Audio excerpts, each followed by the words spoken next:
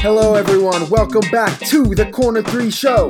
This is the 16th Corner 3 Show ever. I'm Derek Reifer. I have RJ Garcia on the line. What's up, brother? You know, it was going to be the 23rd episode of the Corner 3 Show, but we ran into some production issues, and we had to change our number back to number 16.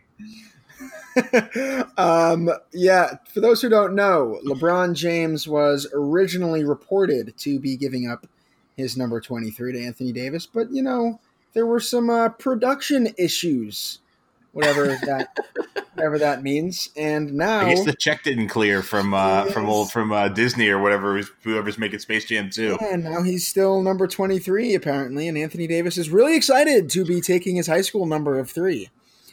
So yeah, we'll see how that goes. It's always fun. It's always fun in Lakerland, but we're not talking about the Lakers on this podcast. The Lakers are irrelevant in the past week. What is relevant is the Houston Rockets and Oklahoma City Thunder.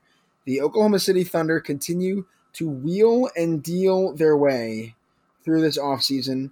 They traded Paul George to the Clippers a few weeks ago, and now they traded Russell Westbrook to the Rockets to be reunited with his old teammate from way back in the day on Oklahoma City Thunder in James Harden. A questionable fit, but definitely has the star power.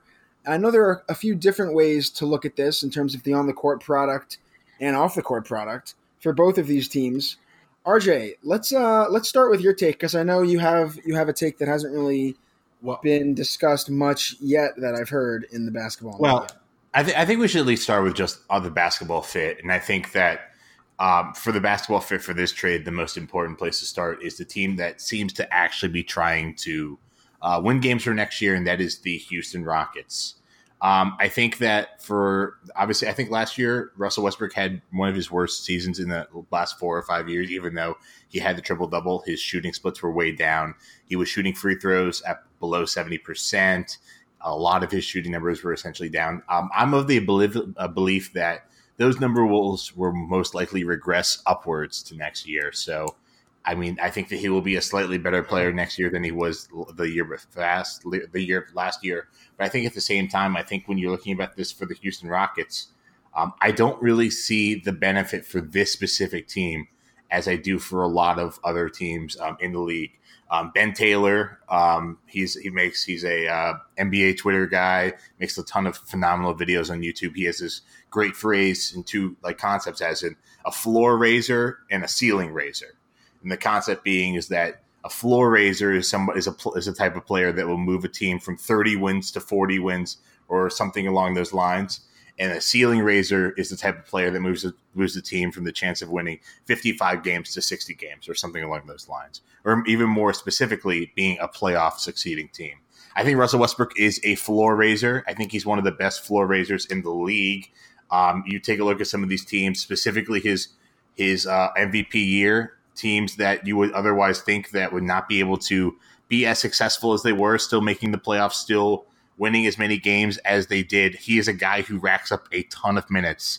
He's played over 2,700 minutes in 3 of the last 4 seasons, and the other one was last year, even when he played 2,600 minutes. He's a reliable, does not get injured very often since that knee surgery, I believe in 2013, 2014. He is about as reliable as it gets. However, there's another player who's almost as reliable, and that would be one James Harden, who also is a minutes monster and also is extremely productive in the regular season. For me, I don't see why the Houston Rockets really need a guy that is so regular season focused when their clear and stated motive by both Tillman Fertitta, the owner of the Houston Rockets, and Daryl Morey, the general manager of the Houston Rockets, is to win a title, not to win 60 games or be the number 1 seed in the Western Conference. Yeah, all good points there, and I think he is definitely more of a floor raiser than a ceiling raiser, but I think that he does make the Rockets very incrementally better right now than Chris Paul. People may think that Chris Paul, and people may agree, I actually agree that Chris Paul is probably a better fit with James Harden directly when he's on the floor. Also, in terms of RPM, last season you mentioned it was a down year for Russell Westbrook.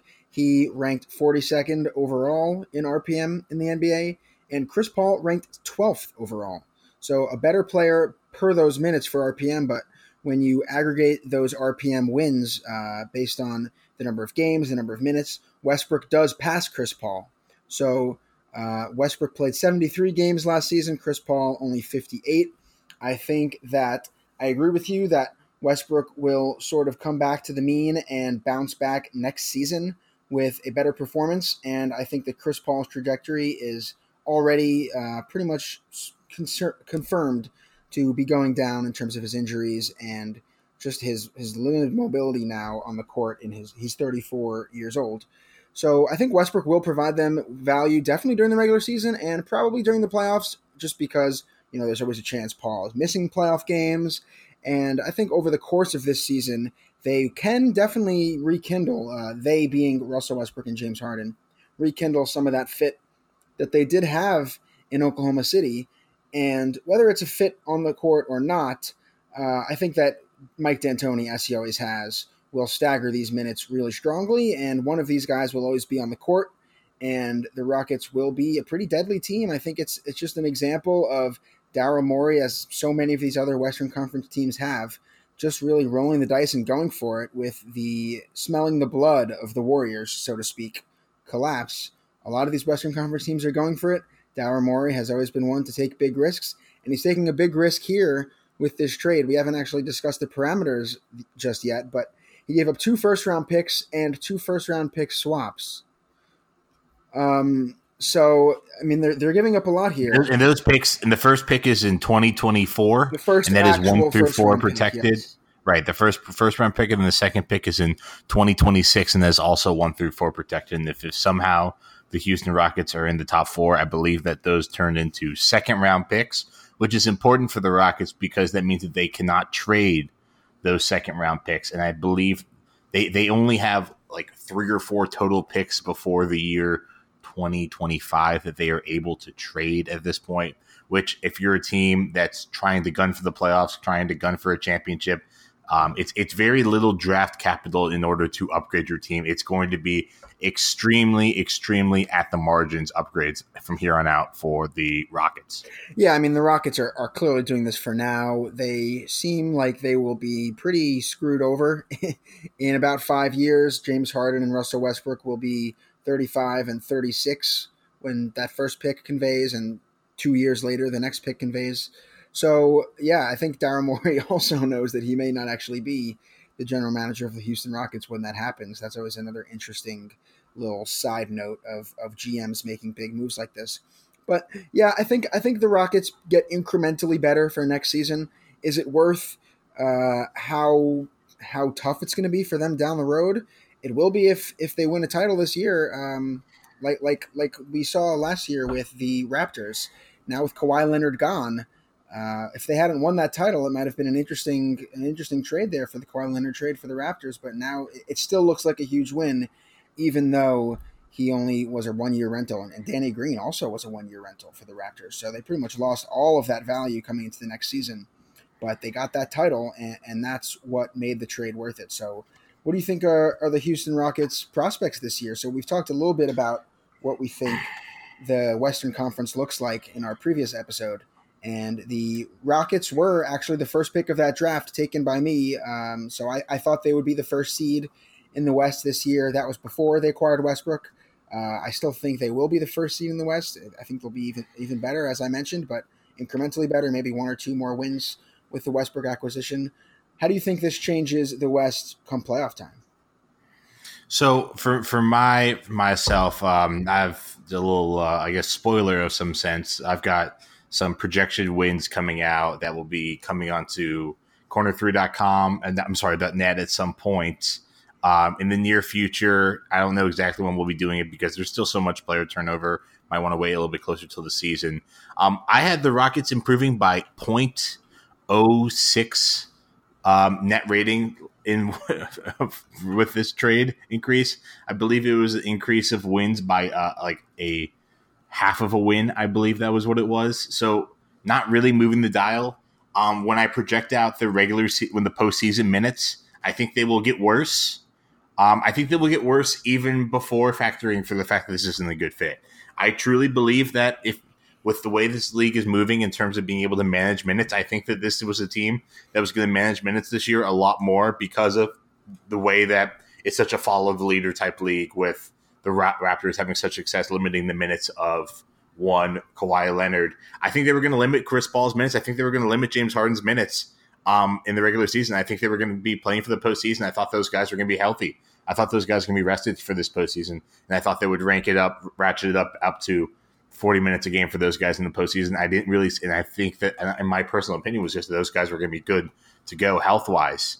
I don't think that playing James Harden and Russell Westbrook 40 minutes each in the postseason is as valuable, even before dealing with any sort of spacing issues, as Chris Paul and James Harden playing together 40 minutes a game.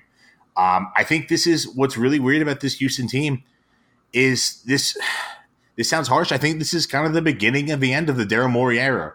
I think he's probably got a year left, maybe 2 years left. I think he's out of there. I think this trade was completely done by Tillman Fertitta. And again, maybe I'm being too lenient to Morey, who I've been very positively viewed of. But at the end of the day, if this was Morey's idea, he's probably going to get fired. I think that's going to be the way this trade ends. I think this is going to be a disaster, frankly. I think this is a team that might lose in the first or second round of this Western Conference playoffs. And if they do, I don't really know what they do from here. I don't think that these guys are going to enjoy playing together. And I know that they texted each other to set this up, but it just doesn't really seem to make sense when you actually think about it. It's like one of these things where you and your buddies hanging out like the old days, drinking beers behind the middle school was fun at that time. And you have great memories and nostalgic memories. And then you get back and you're doing like, wait a second, I've got all this money. Why am I still just doing this ridiculous thing? We could be doing something better, but the other guy doesn't have the money to do something better because for whatever reasons, and you just can't come to an agreement. I think that's going to be the same way with these guys where James Harden was a sixth man on the Thunder. He is an MVP candidate, and these guys are just not going to be able to play together the same way that they think that they have in their crystallized, beautiful memories in going forward in this team. I like your analogy there. I do think that it's kind of more of an interesting fit than some people may think. I think that Russell Westbrook is really reaching a crux in his career, a real crossroads, not just because he's changed teams for the first time, but there was a very, very bad taste in the mouth of him and the rest of the Oklahoma City Thunder after the way last season ended with that brutally disappointing first-round exit against the Portland Trailblazers. And Westbrook was pretty much hit with the majority of the malignment from the media and fans alike with his performance in that series and getting pretty much vastly outplayed by Damian Lillard. I think Westbrook realizes that he is kind of running out of time to get that ring and to really change the way he's viewed in the league. And I think that with this flip to the Houston Rockets and coming off that big disappointment and now back with his old buddy James Harden, I think he's going to change his game a little bit this year. That's going to be my prediction. I don't know if he's going to shoot 40% from three or anything, but I think he'll improve his spot up shooting, and I think he will probably change his defensive instincts. Well, not instincts, but his tendencies a little bit to fit more in with the system in terms of helping them win. I think just one more quick point here. I think definitely when you mention spacing issues, when James Harden has the ball, there are definitely going to be some interesting spacing issues. I think one of the big changes in Russell Westbrook's game is he's going to have to really learn to move better without the ball. And I think that's definitely something that can be taught and something that can easily be improved by a player from one season to the next. And I think that's the kind of thing where, he's coming in to play with James Harden. I think he understands that he's going to be the second fiddle here, and he's going to have to learn to optimize his game more to play off the ball. But when he has the ball, I think he's going to have better spacing than he's really seen in the past 4 or 5 years or more with Oklahoma City. He spent multiple seasons playing next to combinations of Steven Adams and Enes Kanter, playing next to Andre Roberson at the three, playing next to Jeremy Grant.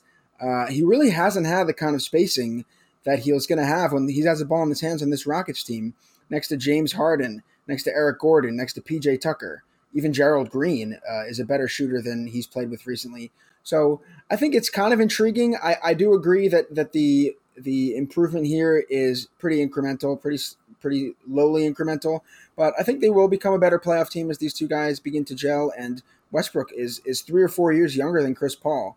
I don't think you can necessarily say, oh, we're going to manage Chris Paul's minutes. He's going to be able to play 40 minutes a game in the playoffs. I just don't think that's necessarily a thing that you can really say with any sort of certainty. So it's definitely a huge risk. I think that this is probably the year that the Rockets need to get it done. Next year, it's going to be a lot tougher, as you say, and the year after that, it's pretty much bleak, in my opinion, especially with the Capella contract also on the books. So, yeah. I don't think the Capella contract's that bad. It's not that bad, but like you mentioned, they won't really have much room to improve after this trade. So, these guys... So I get what you're saying in terms of him like needing to get better off the ball, but here's the thing that I would go back to you with. I would say, like, obviously you would agree that Chris Paul is better than Russell Westbrook on off ball as it stands right now, right? Oh yeah. So, but here's the thing, man. They didn't use that. That's not how they played their offense. The Chris Paul's off ball was just the concept that he was able to hit an open three because he was standing still, as was Daniel House, as was Eric Gordon, as was everybody essentially except for maybe Capella if they're running a pick and roll, but probably not. He's probably sitting in the dunker spot too. The thing that Russell Westbrook needs to be able to be ready for, and the thing that, and frankly, this has not been something that has been easy for Chris Paul for James Harden's people to play with him for. It's just that he needs to be ready to just be standing there without the ball. Just standing there. And I don't think he is. I just think that's sort of a mindset where, okay, let's go. Get end of the game. Oh, I've been so used to being Mr. Clutch. Oh, actually, no, I'm just going to stand here and let James Harden take 20 seconds and shoot some sort of an ISO. And I say that as somebody who understands that those shots are very valuable and that James Harden is extremely good at those shots. And those are the type of shots that they should be running. At the same time, if you're a guy like Russell Westbrook and the way that he's been thinking, like, do you really see him being able to just mentally step back like that? Well, I kind of disagree with what you think he needs to do. I mean, I think he'll have no issues standing there without the ball. It's pretty much what he's done in Oklahoma City, and to the detriment of the offense, because his spot-up shooting has been so bad that teams have been able to help off him to an insane degree. I think he needs to definitely improve that spot-up shooting. I think he will. I would bet that he improves that 3-point shooting number this season, whether it's just because he needs to be a better fit with this offense, or it was a big thing that he really needed to improve after last season, a big thing that he was being talked about for being a bad shooter in the playoffs and being a real minus there. But I think one thing we haven't mentioned here, one aspect of this trade, and I've been pretty positive toward the Rockets in this discussion, just because I feel like there are positive aspects to this. I don't think it necessarily is a trade that I would have done in a vacuum, considering the deal, what they gave up. But I think there are positive aspects to this, and one of them is the past few seasons, everyone's been saying that James Harden in the playoffs just gets tired. I mean, it's been a storyline over and over and over again that this high usage in the regular season, all these games, all these 40 minutes a game, having the ball in his hands every single time, and he just wears down. And when the playoffs come, he just doesn't have enough in the tank. We kind of saw him fall off a little bit again this year. This could be a way for the Rockets to still win those 50-55 games and sort of have James Harden be more of an off-ball player this year. Have him stand in the corner. Have him stand on the wing while Russell Westbrook does some stuff. And when he does have the ball, he can go all out. And maybe a lot of those minutes were with Russell Westbrook on the bench.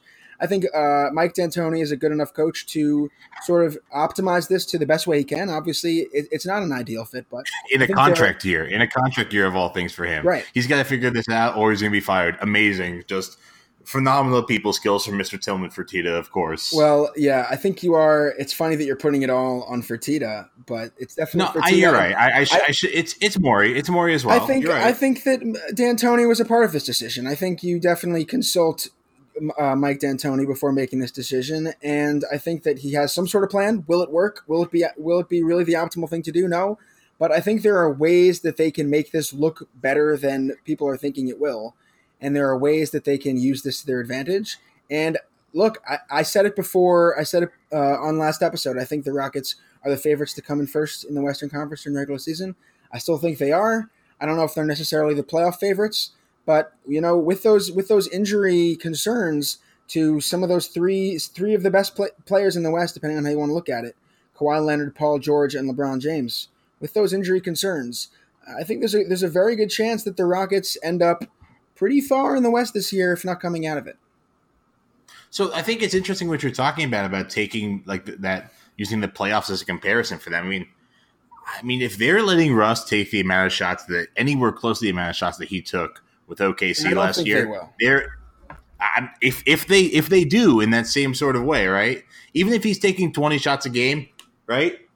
They're a risk for a round one bounce, in my opinion, because if you're going to be taking away shots from James Harden in this sort of way that you're talking about him breaking down, I understand that was kind of something that people were saying. I don't know how true that is. I mean, this second to last game of the year, he was 10 of 16 for 31 points against Golden State. They happened to lose that game by 5, but nonetheless, that was not a James Harden failure.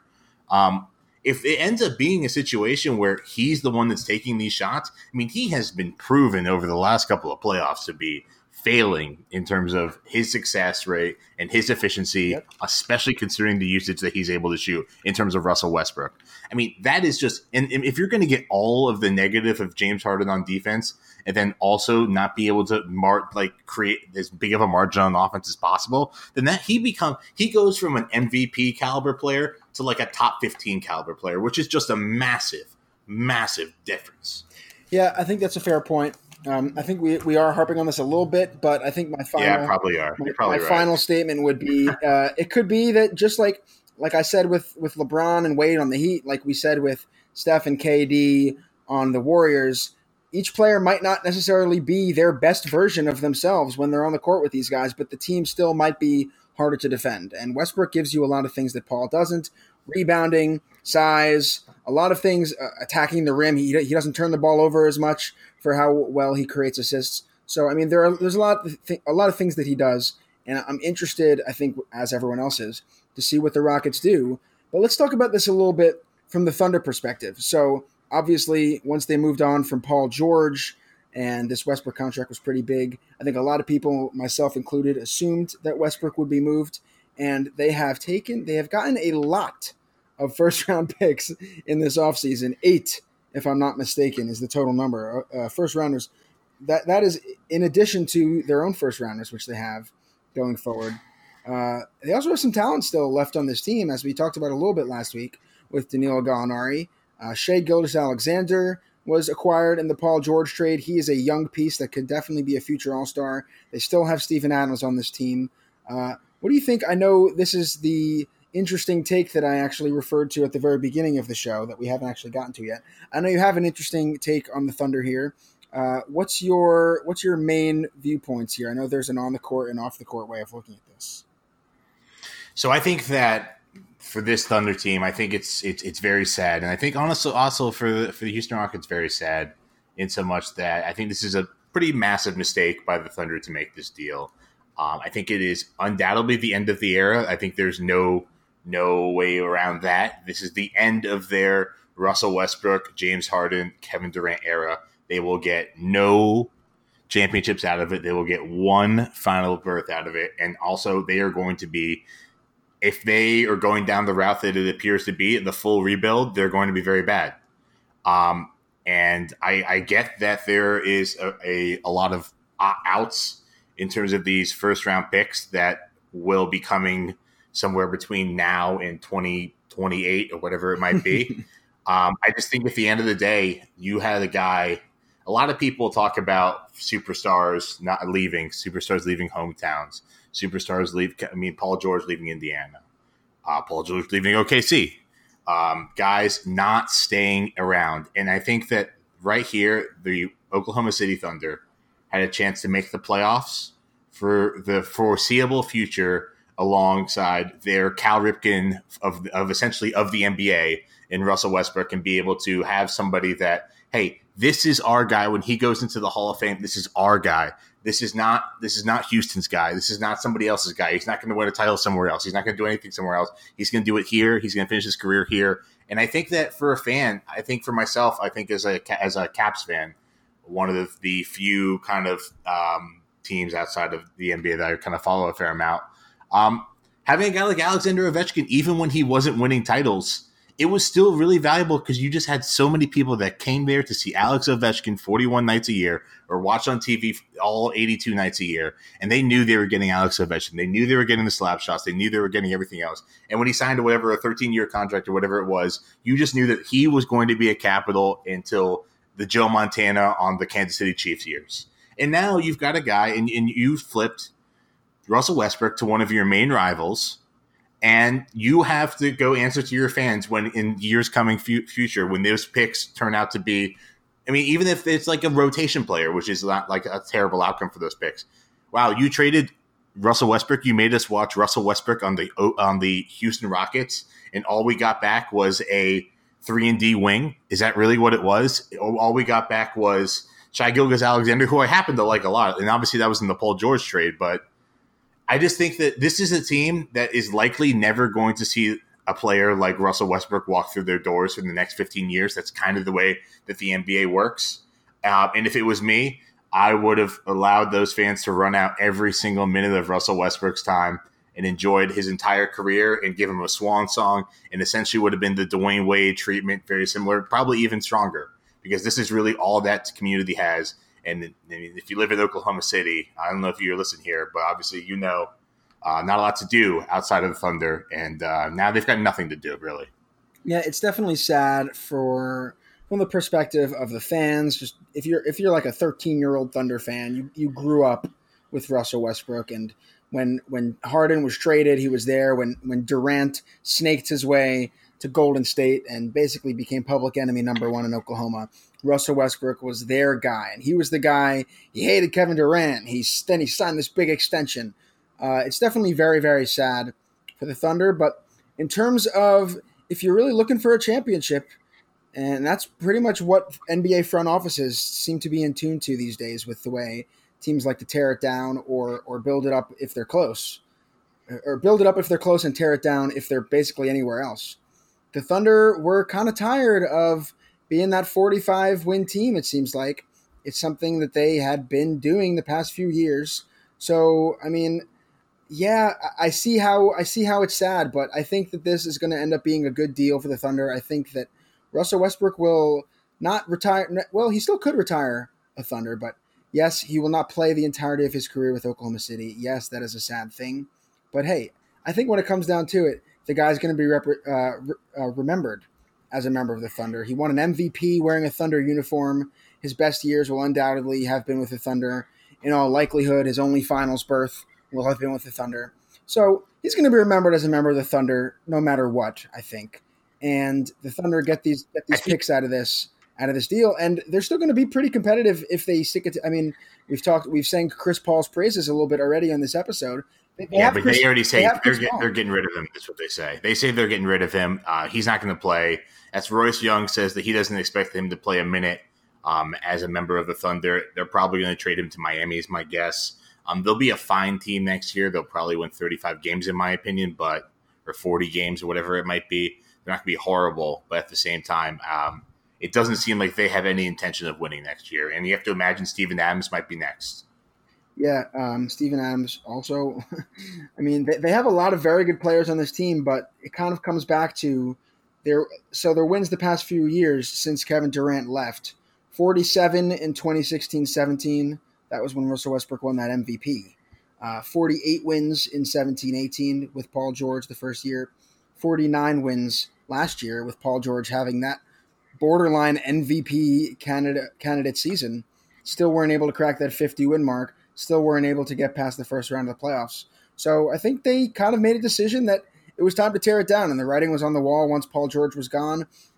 Yes, there are a lot of off-the-court sort of ways of looking at this, the emotional attachment that is really sad here, but I think they're going to be better off when this trade is done. And 10 years from now, the Thunder are going to look back at this trade as a real turning point for their franchise. But I think that one other thing that has to be included here is just the concept that the way the rebuilding path in the NBA has been significantly changed with this tanking reform. And I think you can take a look at a team like the Cleveland Cavaliers, where they've been terrible the last 2 years. They're probably going to be terrible next year. All they have for as of right now in terms of draft picks is Colin Sexton and Darius Garland. That's what they got. Neither of those guys, in my opinion, are surefire going to be top 15 players at their position. And if you're doing all this tanking, all this losing, and all you're getting out of it are guys like Colin Sexton and Darius Garland, at some point you have to take a step back and say, what are we doing here? Like, what is the path? And again, this year, let's say the Cavs are the absolute worst team in the league. They'll have a nice 14% chance to get the number one pick. It's very low, especially when you consider that teams can be as low as 6 and have roughly a 9% chance. It's just, they've really changed the math on this, especially when you have a guy that's a superstar and that provides value outside of being the 35th, like being a 35-win team.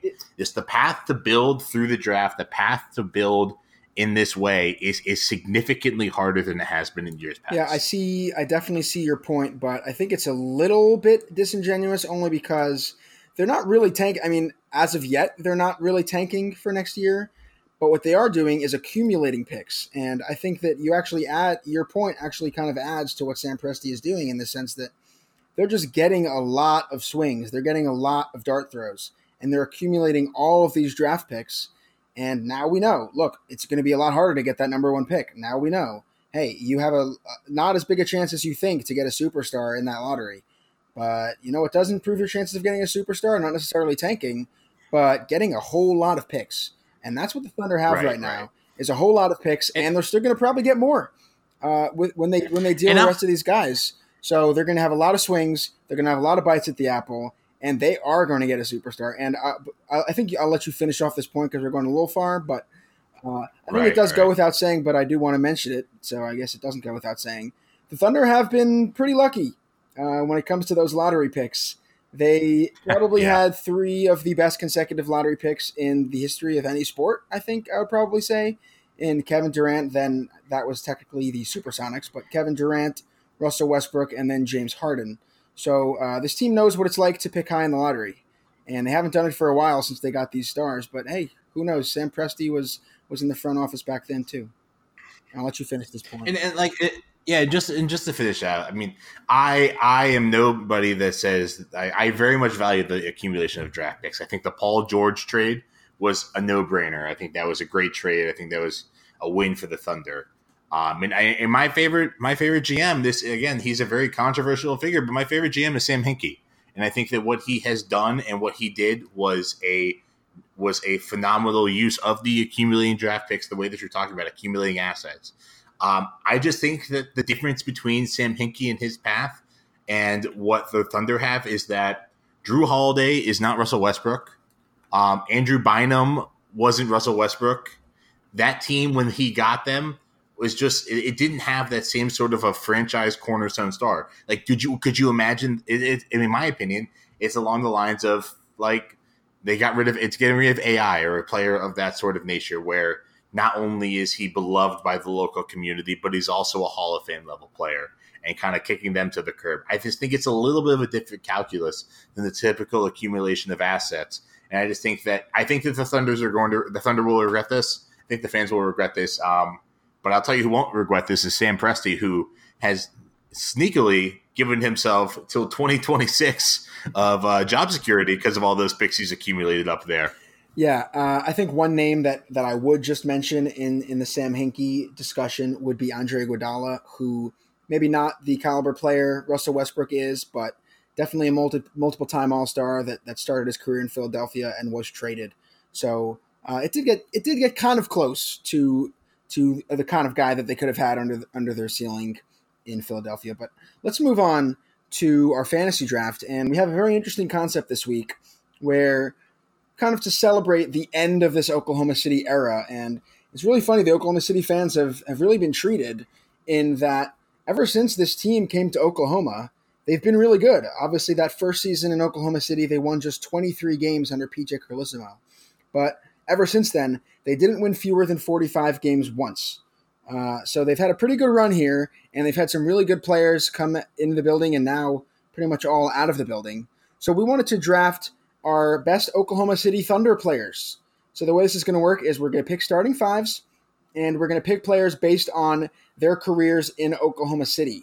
So obviously, this isn't really a big spoiler. Kevin Durant will be picked in this draft. You're not picking Kevin Durant based on any of his Golden State years. You're not picking Kevin Durant even off of his Seattle Supersonics year. You're just taking what they were on the Thunder, whether it was 1 year, whether it was 2 years, whether it was 7. Sort of think of your personal air, your thoughts of what they were in a Thunder uniform, and that's what you're drafting here. Anything I leave out there, RJ? No, you got it. I mean, Durant's got just as many titles now as he did when he left the Thunder. In my personal record book, that's what I would say. Yeah, it's funny. It was great that this year we had an NBA champion after no champion the previous 2 seasons. So it was really good for the fans. But before we start this draft, let's, as always, go through and look at what we had last week. So our 15th draft was the Western Conference teams, and we had a fun one here. We each chose 5 teams. And it was actually my group of teams that got me back on top. The Rockets, Clippers, Warriors, Spurs, and Blazers, 63% of voters. But this is one of those drafts where it's not really what the voters think that matters. No offense, award-winning voters. But we're going to tally this up at the end of the season and see whether RJ or myself did better. So as I had It both matter. It both matters. Both matters. As I had the first pick in that draft, RJ, you have the first pick here, and it's a pretty obvious selection in my opinion, but Let's get it started. Yeah, this is pretty easy. I'm going to take Kevin Durant, as he likes to be called, the servant. He is going to be serving my team. Easily bottom 5 nickname in NBA history. Well, it's funny because he named it himself. Like, who gives themselves a nickname? Anyways, point being, Durant obviously had an amazing time as a Thunder. If it didn't end on such horrible circumstances, they may have already retired his number, but obviously that's not RJ. He couldn't play with those cats, and he didn't like playing with Billy Donovan. It was basically just him and Russ. anyways, moving on. I mean, disrespect to high drafty in this draft, Steven Adams, but yeah. So I've got Kevin. I think it's pretty easy, and I'll let you move on after this.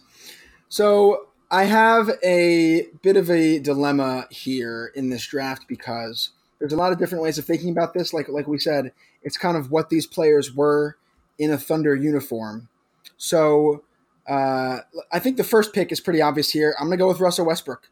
I think Westbrook, as you mentioned in your little rant before, is probably going to go down as probably in terms of the fans, the way they think of it, as the greatest player in Thunder history, or the most loved player in Thunder history. Probably the second best player in Thunder history at this point after Kevin Durant. So, I mean, Westbrook, like we said, he didn't have too much playoff success once Durant left, but he put up the numbers. He won an MVP. He's averaged a triple-double the past 3 seasons. How much stock do you put in that? Who knows? But in terms of who's available on this list, I think he's a no-brainer. And then with my next pick, it basically is between James Harden's first 3 seasons on the Thunder and Paul George's last 2 seasons. I think while James Harden did have a really, really commendable first 3 years on the Thunder, he won that 6th Man of the Year. His 3rd season, he shot 49% from the field, almost 17 points per game off the bench. I mean, he was pretty awesome, though he wasn't at that level in his first 2 years. But he really didn't make that jump until he went to Houston. I mean, he's been an all-star every single year in a Rockets uniform the past 7 years in a row now. He was never an all-star for OKC.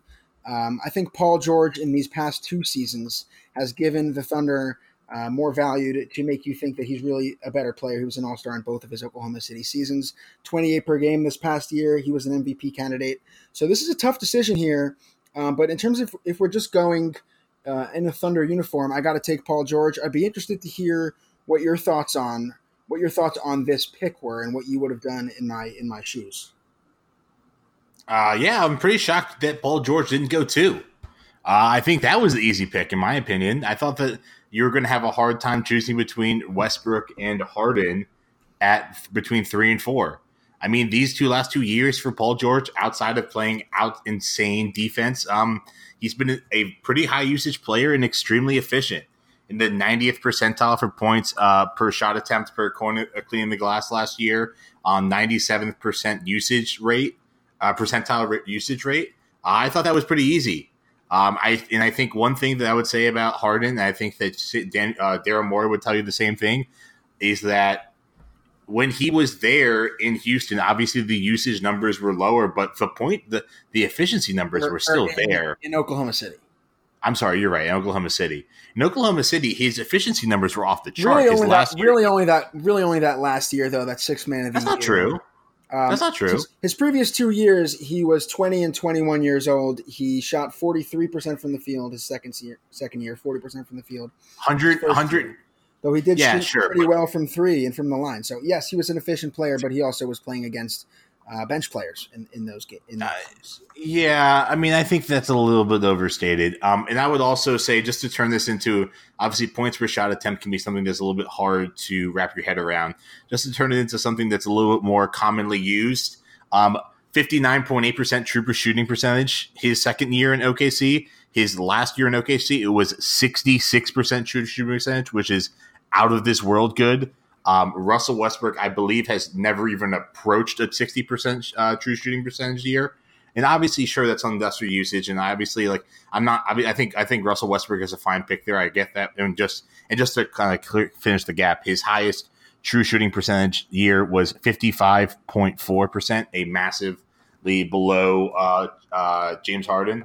But so I'm going to happily take James Harden here. So funnily enough, I think to lend some credence to your argument here, I just ran the numbers.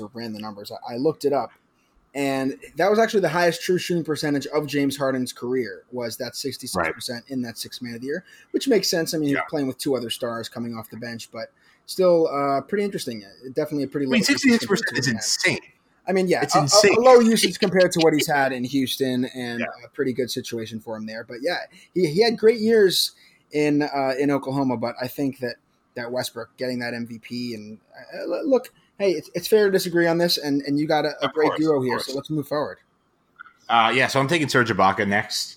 I think this one's pretty obvious as well. He was the guy that reportedly they chose over James Harden. I don't know if that's exactly how it truly went down or whatever it might be, but he was still very good at that time. He was an elite defensive player at the center position or the power forward position, kind of wherever you want to put him.